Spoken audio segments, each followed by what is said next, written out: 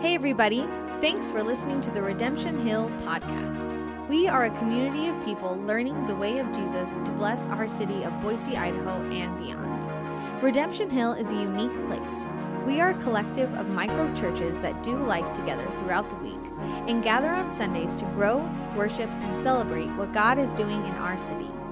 You are invited to join us Sundays at 10:30 a.m. in the Boise Friends Church Gymnasium, where you can find the community you need in any season of your life. More details can be found at redemptionboise.org. Up next is the teaching segment from this week's Sunday gathering. Afterwards, stay tuned for more information on how to get connected at Redemption. James 5 is where I'm going to be starting with. Before we dive into James 5, as somebody who absolutely loves the Bible, a Bible nerd, I do teach high school Bible classes. My favorite is biblical interpretation, so I love to talk about all the nerdy stuff of the Bible. When we're looking at James, there's some really cool things about James that should help shape our perspective as we read the things that he has to say. First of all, he was Jesus' brother. And he's human just like the rest of us, but that does mean that he spent a lot of years hearing the things that Jesus had to say, even if he didn't want to hear him at the time. When he talks, he seems like a pretty decent source to understand the teachings of Jesus. And as we read James, he doesn't really directly cite Jesus, but as you're reading it, if you know the teachings of Jesus, you'll see that he's paraphrasing them left and right, especially the Sermon on the Mount. Number two, when you're reading the document that we call James, it is arguably the first New Testament document in Scripture, the oldest of them. That's pretty cool. When you're interacting with James, the first hearers of James didn't have a Matthew, Mark, Luke, or John to interact with. This literally was one of the first documents. And so this kind of gives us insight into what the earliest Christians were wrestling with. And for me, I find that really humbling to be a part of that conversation. James literally is one of the OG writings for the church. Also, we don't spend a lot of time talking about James. When we're talking about theology, we go to Peter and Paul. But I think we've got that a little bit wrong. James is not just a little book that's tucked in at the back of our Bible. If you had lived in the early church, James actually would have been the primary voice you might have turned to up until he dies in the early 60s. We actually see in Scripture that both Paul and Peter were willingly submitted to James' leadership. When James spoke, Peter and Paul got quiet and listened to hear what God had to say through James. So it's not just this book that's tucked in the back of the Bible. It's something that's significant and should challenge us to humbly hear what God's saying through James. Okay? So I'm going to go to James 5, and I'm going to be starting with verse 13 and see what he has to say here. This is his closing thoughts to this letter that he wrote. And it is a letter from a real person to real people interacting with their real situation. We're peeking at his emails. So James 5:13 it says, "Is anyone among you in trouble?" More directly, we could say it as, "Is anyone among you facing troubles?" Let me ask you, is anybody in here facing troubles? Do you have physical issues that you're struggling with? Do you have emotional issues that you're struggling with? Do you have issues with coworkers, friends, your spouse? Do you have troubles? I will raise my hand and say, yes, I have troubles. Okay, great. Well, then this is for us. His answer is really simple. Pray. It's not a flippant answer. He's saying this is serious. If you have troubles, pray. Then in the NIV it says, "Is anyone happy?" Depending on what translation you have, it might say cheerful. There's a couple other possible words that could be there. It's kind of misleading. The Greek word under that has a couple of different meanings. For example, in Acts 27:25, we see that Paul is on a Roman ship, and the Roman ship looks like it's going to face some trials. And as Paul is speaking to these Roman sailors, he tells them to have courage and it's the same Greek word. So where it says, is anyone happy, just see it as, do you have something in your life that's going well? Are you doing good inside? Are you confident in your faith? Do you feel healthy in all these different ways? Let them sing songs of praise, another form of prayer. Let them pray. Really simple. Are you facing troubles? Pray. Are things going well for you? Pray. I don't know about you guys, but for me, I would say that my life has a mixture of both, so I should pray. There's a reason he says the second part, though, is anyone happy, because we spend a lot of time praying as if God is our genie and he's just there to do things for us. But it's important to remember that we're in a relationship with God. We need to say things are good. We need to thank him for the things that are good. I'm in a relationship with my wife. I can't just talk to her when things are not going well between us. It's also important to tell her that she is beautiful and that I dearly love her and that she's my best friend and I'm blessed to be with her, right? If I don't remember to balance out the conversation, we don't have much of a relationship. But the focus of what James wants us to look at is our troubles. He continues on. Is anyone among you sick? Another word you could put there is weak. Is something going on with you? If that's the case, then call the elders of the church to pray over them and anoint them with oil in the name of the Lord. Where it says elders of the church, in the letter of James, he spends a lot of time actually breaking down hierarchies and just talking about the fellowship of the believers as equals at the table. This is not a title here. In our church, we have people with the title elder. We have Bob, Cindy, Robert, right? He's not talking about a titled position here. He's saying, who are the mature Christians around you? If you're struggling right now, bring some of the mature Christians around you to come and walk with you, join you in prayer, join you in fellowship, community. Why? So that they can pray over you. And then he says, anoint them with oil.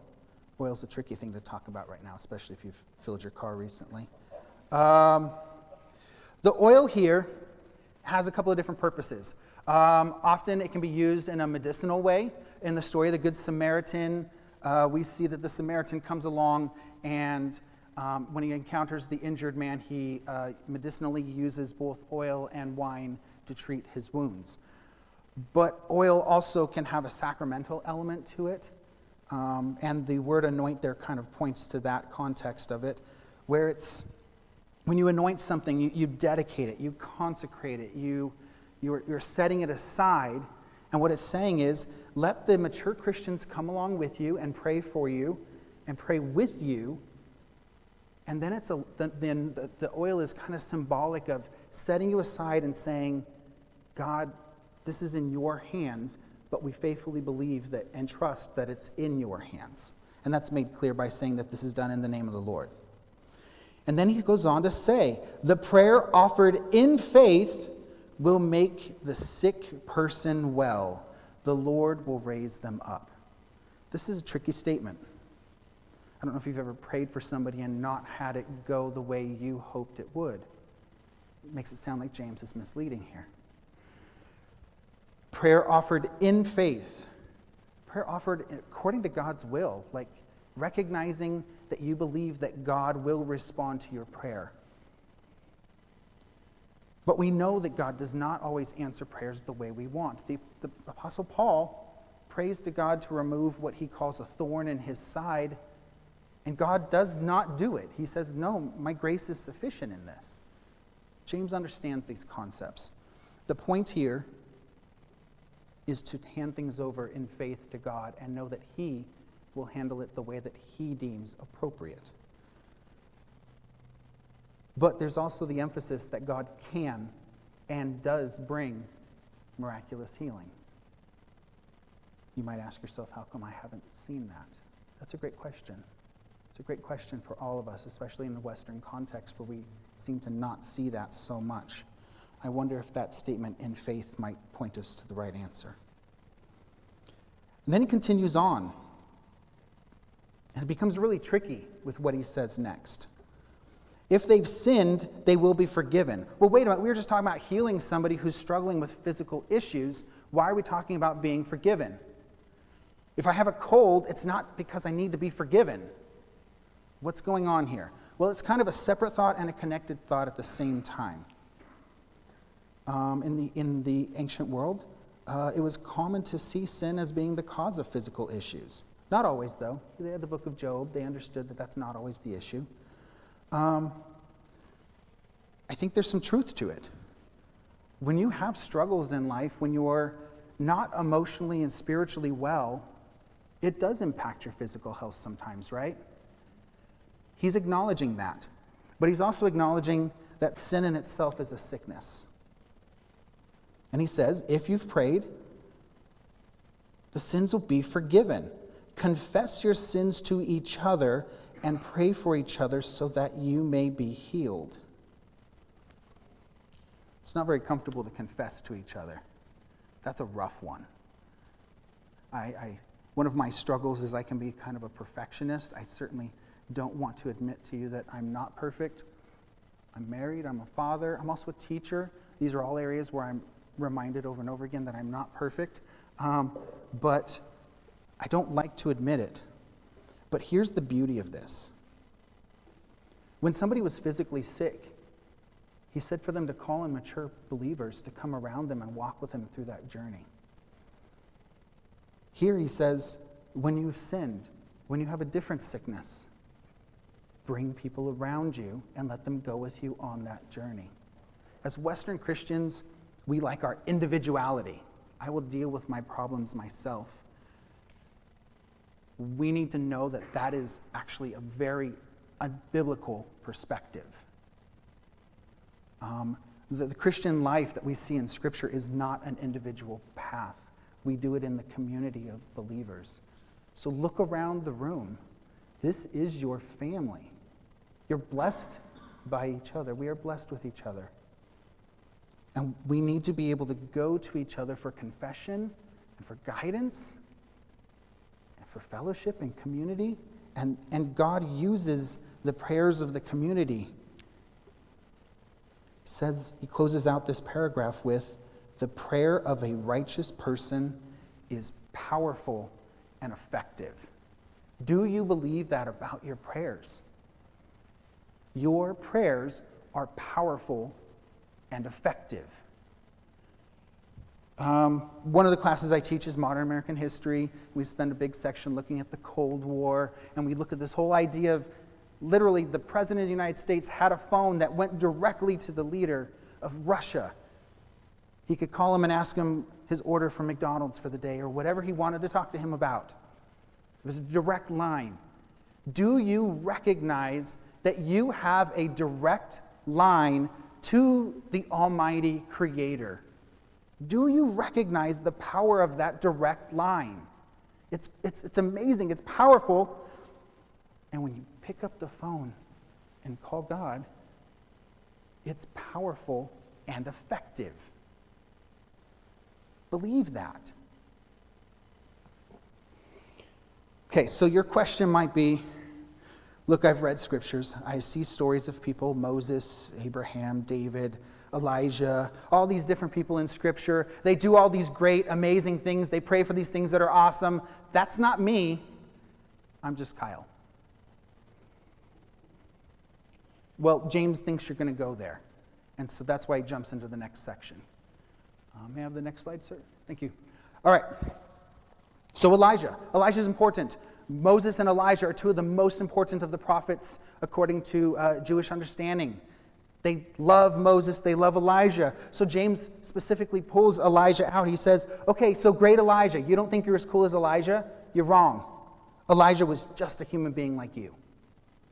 He just believed that prayers are powerful and effective. And he was in relationship with God. He prayed earnestly, and great things happened when he prayed earnestly because he was in touch with the will of God and he believed that his prayers were powerful and effective. You are no different than Elijah in your power, the power of your prayers.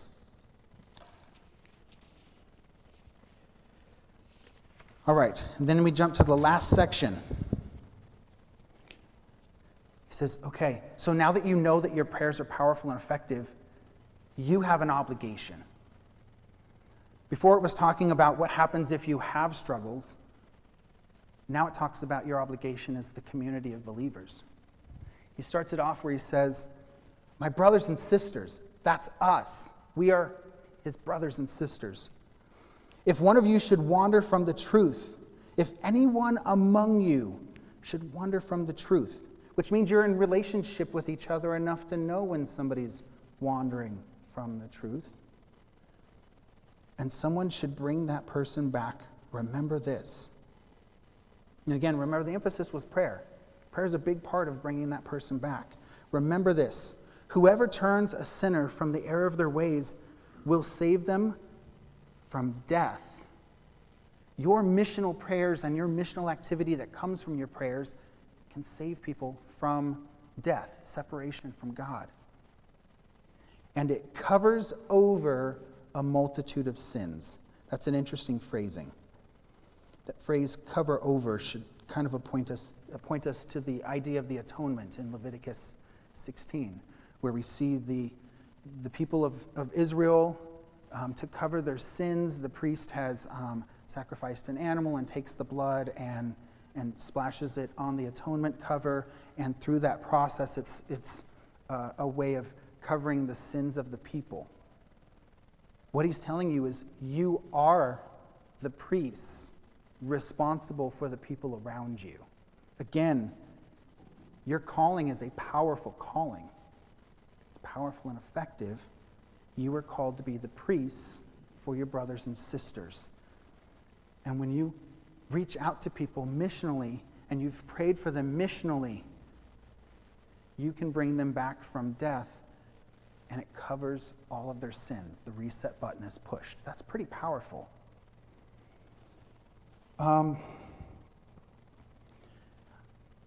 So when we look at this, praying is not just simply a rhyme that we say at dinner time or a little prayer at dinner time.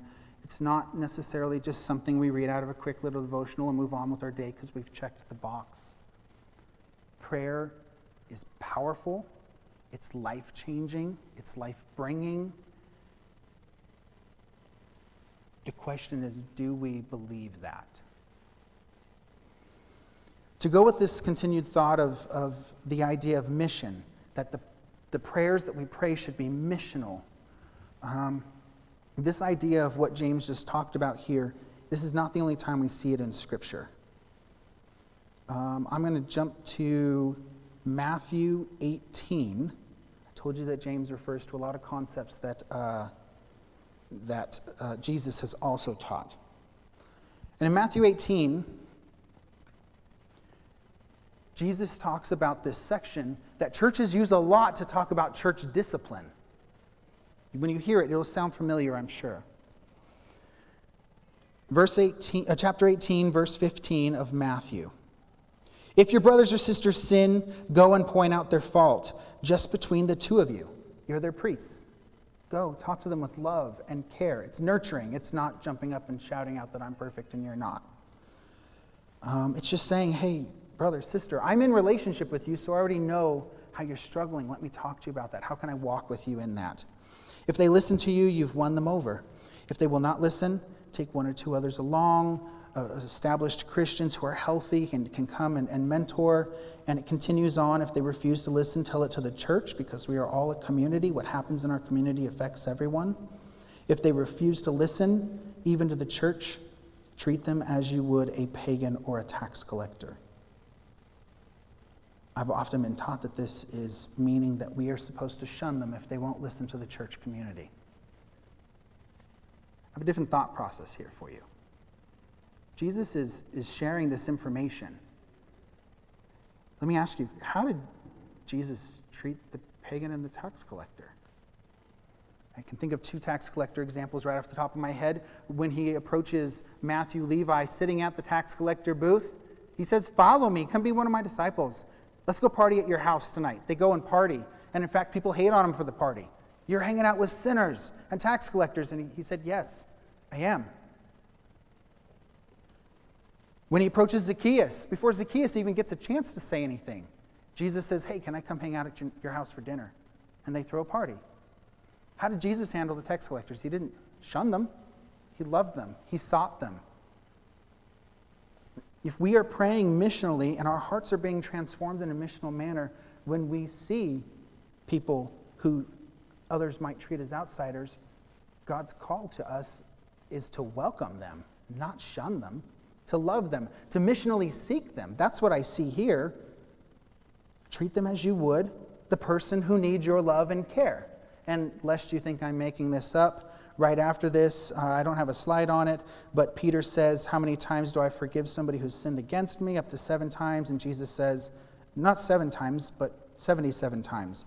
Another way to look at the context is to also look at what comes before it. What happens right before it?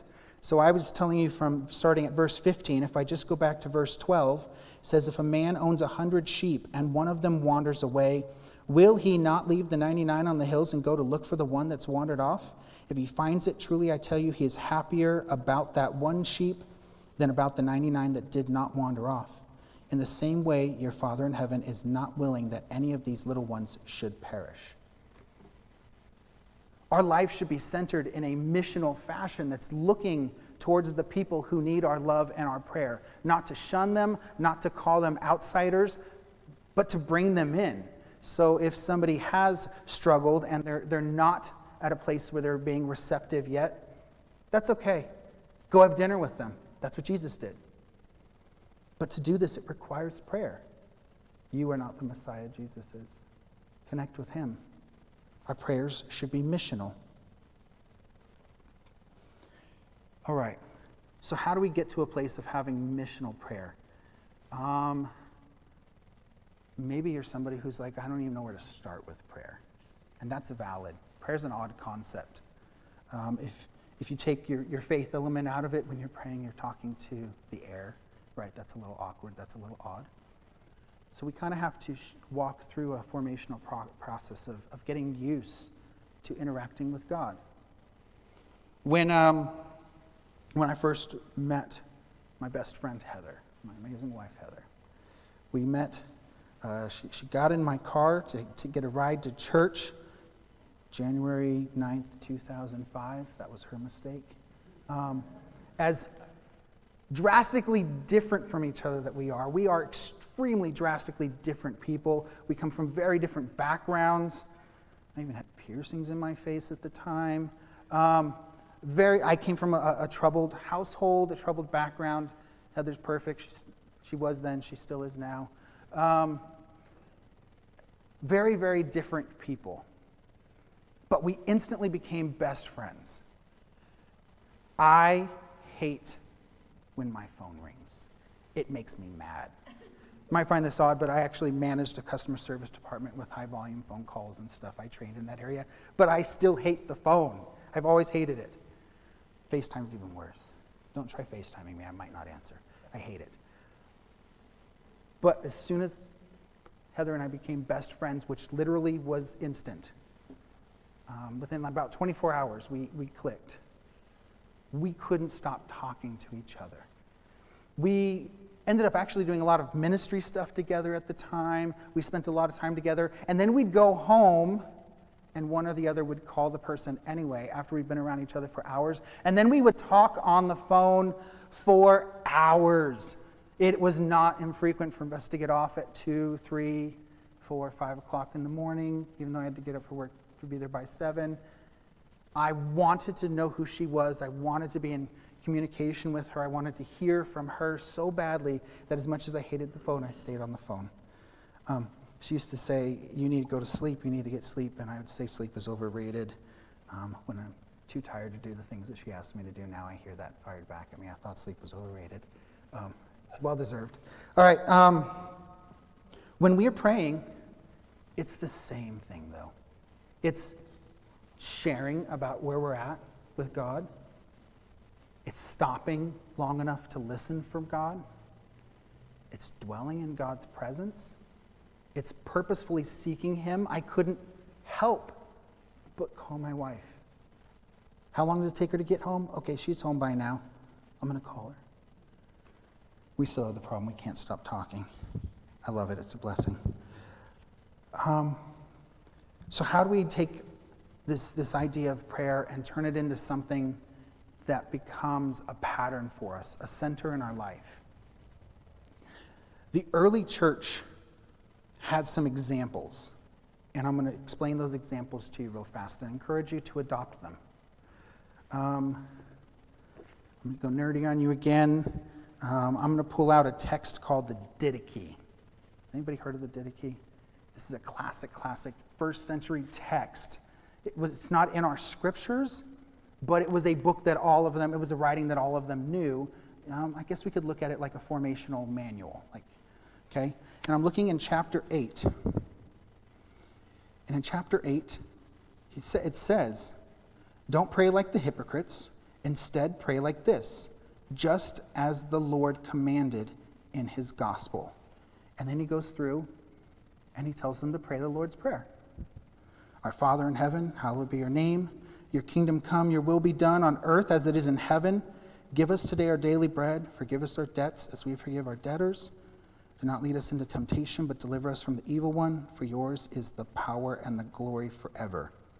You might note that it's got an ending on there that you don't see in Matthew 6, but that's the one that we say in the Lord's Prayer. You get it from the Didache. Okay, well, here's the part I want you to see. This is what the author of the Didache instructs them to do. Verse 3 of the chapter 8 says, "Pray like this 3 times a day." They set up specific times to make sure that no matter how busy their life was, they were going to stop right then and pray. Recenter themselves back on God. I challenge you, do that. They did this morning, noon, and night. They stopped and said the Lord's Prayer.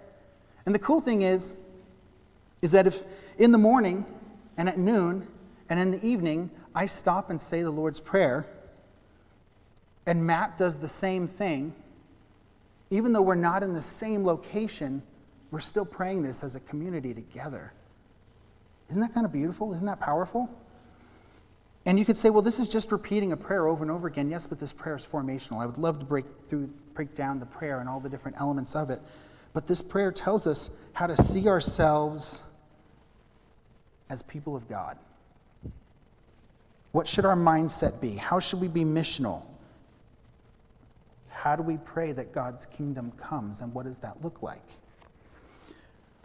One other thing that I wanted to show you is that in Deuteronomy 6, where Moses is instructing the people of Israel, he says to them, chapter 6 of Deuteronomy, starting at verse 4, "Hear, O Israel, the Lord our God, the Lord is one. Love the Lord your God with all your heart, with all your soul, and with all your strength." Maybe you've heard this before. This is coming from Deuteronomy. But then he continues on. He says, "These commandments I give you today are to be on your hearts. Impress them on your children. Talk about them when you sit at home, when you walk along the road, when you lie down, when you get up. Tie them as symbols on your hands. Bind them on your foreheads. Write them on the doorframe of your houses and on your gates." They took this literal. They actually had a leather strap that they would sometimes have on their arm. They saw it. They know it's time to say this prayer. The Shema. The word here is Shema in Hebrew. "Hear, O Israel, the Lord your God, the Lord is one. Love the Lord your God with all your heart, with all your soul, and with all your strength." If you say that over and over again, it's part of a ritual of your life. It's where your life is centered, right? And the thing is they not only had the leather band, they had this thing that they put on their head that they would also use to pray through it. They would take physical actions to remind themselves to pray. On all the door frames of their houses, they would put this thing there that when they enter the house, they see it and they remember to pray the Shema. I tortured Heather a couple weeks ago by making her watch Fiddler on the Roof. She'd never seen it before. It's an epic classic, for sure. If you don't know the story of Fiddler on the Roof, it is the story of a Jewish man and his family in Russia, early 1900s. And every time they enter a house, you'll notice really quickly they touch the thing on the doorframe as they enter to remind them to pray this prayer, the Shema. Okay, well, that's what they did, but we're Christians. What do we do? Well, now I'm going to jump over to Mark 12. Mark 12, a teacher of the law approaches Jesus and asks him about of all the commandments, which is the most important. And in verse 29 of Mark 12, he says, the most important one is this: Hear, O Israel. This prayer. The most important one is to pray the prayer that you guys have been praying all along.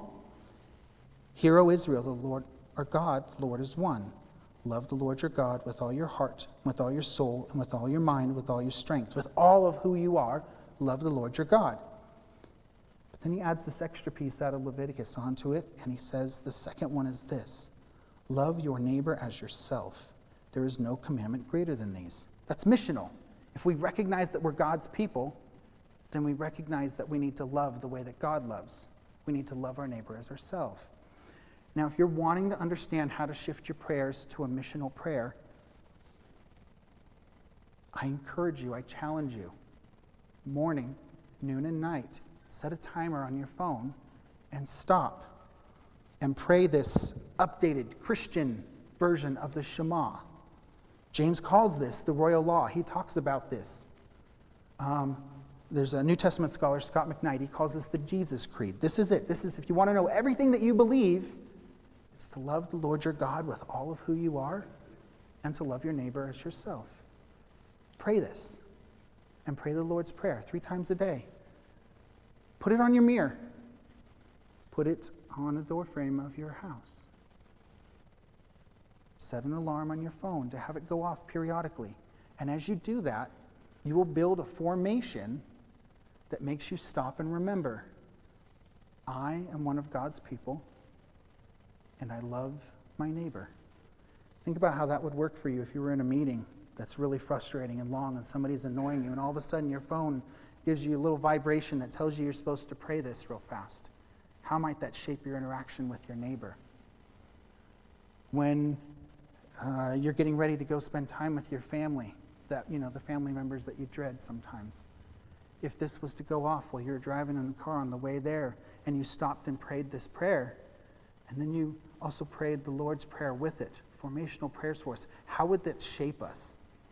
And over time, it will stop being something that we have to consciously think about, and just randomly, you're doing the dishes, and all of a sudden you'll think, maybe I should pray this right now. It'll start shaping you. And of course, from there, you can add your own parts too. You can talk about the things that trouble you. You can talk about the neighbor that you know, the brother or sister in Christ that's struggling. But start with this liturgy. Let it shape you. One more thing about my wife and I. As I told you, we seem to never stop talking to each other. But yet we're very drastically different people. The other day, I don't even remember what the issue was, but my daughter Lila came to us and brought some issue. I'm sure it was significantly important to her at the time. And she came and she said it to us. My wife and I were both in the room, but we weren't even looking at each other. And we both immediately responded with the same playfully sarcastic response to her, word for word. In elementary school, you would have shouted, like, jinx at the moment. Like, we said it perfectly. How did two drastically different people develop a sarcastic humor that's word for word? The liturgy of spending time together intentionally and slowly becoming one. As you use liturgy to become the pattern, the rule of your life, it helps you to start seeing things the way Jesus does. All right.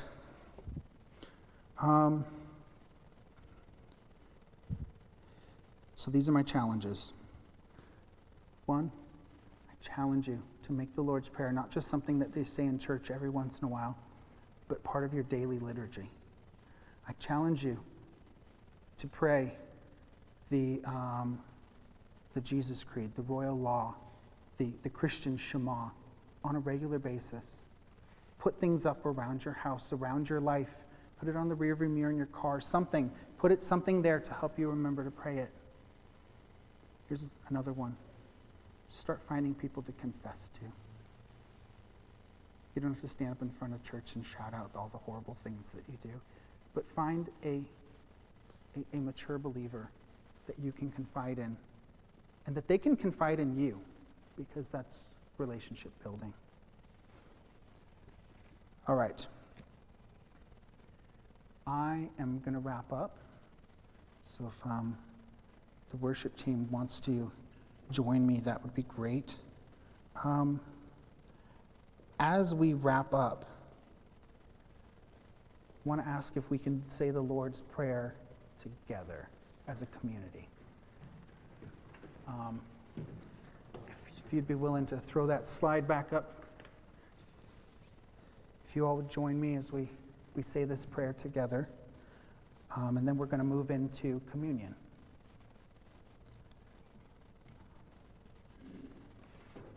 Our Father, who is in heaven, holy is your name. Your kingdom come, your will be done on earth as it is in heaven. Give us today our daily bread, and forgive us our debts as we have forgiven our debtors. Lead us not into temptation, but deliver us from evil. For yours is the kingdom and the power and the glory forever and ever. We're going to move into communion. Communion is also another beautiful formational liturgy that we have. The beauty of communion is that as we practice communion, it gives us an opportunity to reflect on who Christ is and what he's done and what he is still doing. It also gives us an opportunity to participate with him in his death. So this is what I would like to ask you to do. Before you come up and partake in the communion, I would like to ask you to take a moment. You can pray with somebody that's nearby you or pray on your own if you'd like for today. But take a moment to confess your sins and take a moment to open your heart to God, to pray to him and to listen to him and reflect on him before you come up and participate in this sacrament, this liturgy. Thanks again for listening. Make sure to subscribe to get the weekly episodes in your podcast feed. You can find out more on how to get connected with Redemption Hill at redemptionboise.org/connection, where you can fill out the Connect card and start your journey today. For regular encouragement throughout the week, follow us on Instagram at Redemption Boise. We are so glad you're here and are excited to accompany you in your story with God. We hope to see you soon.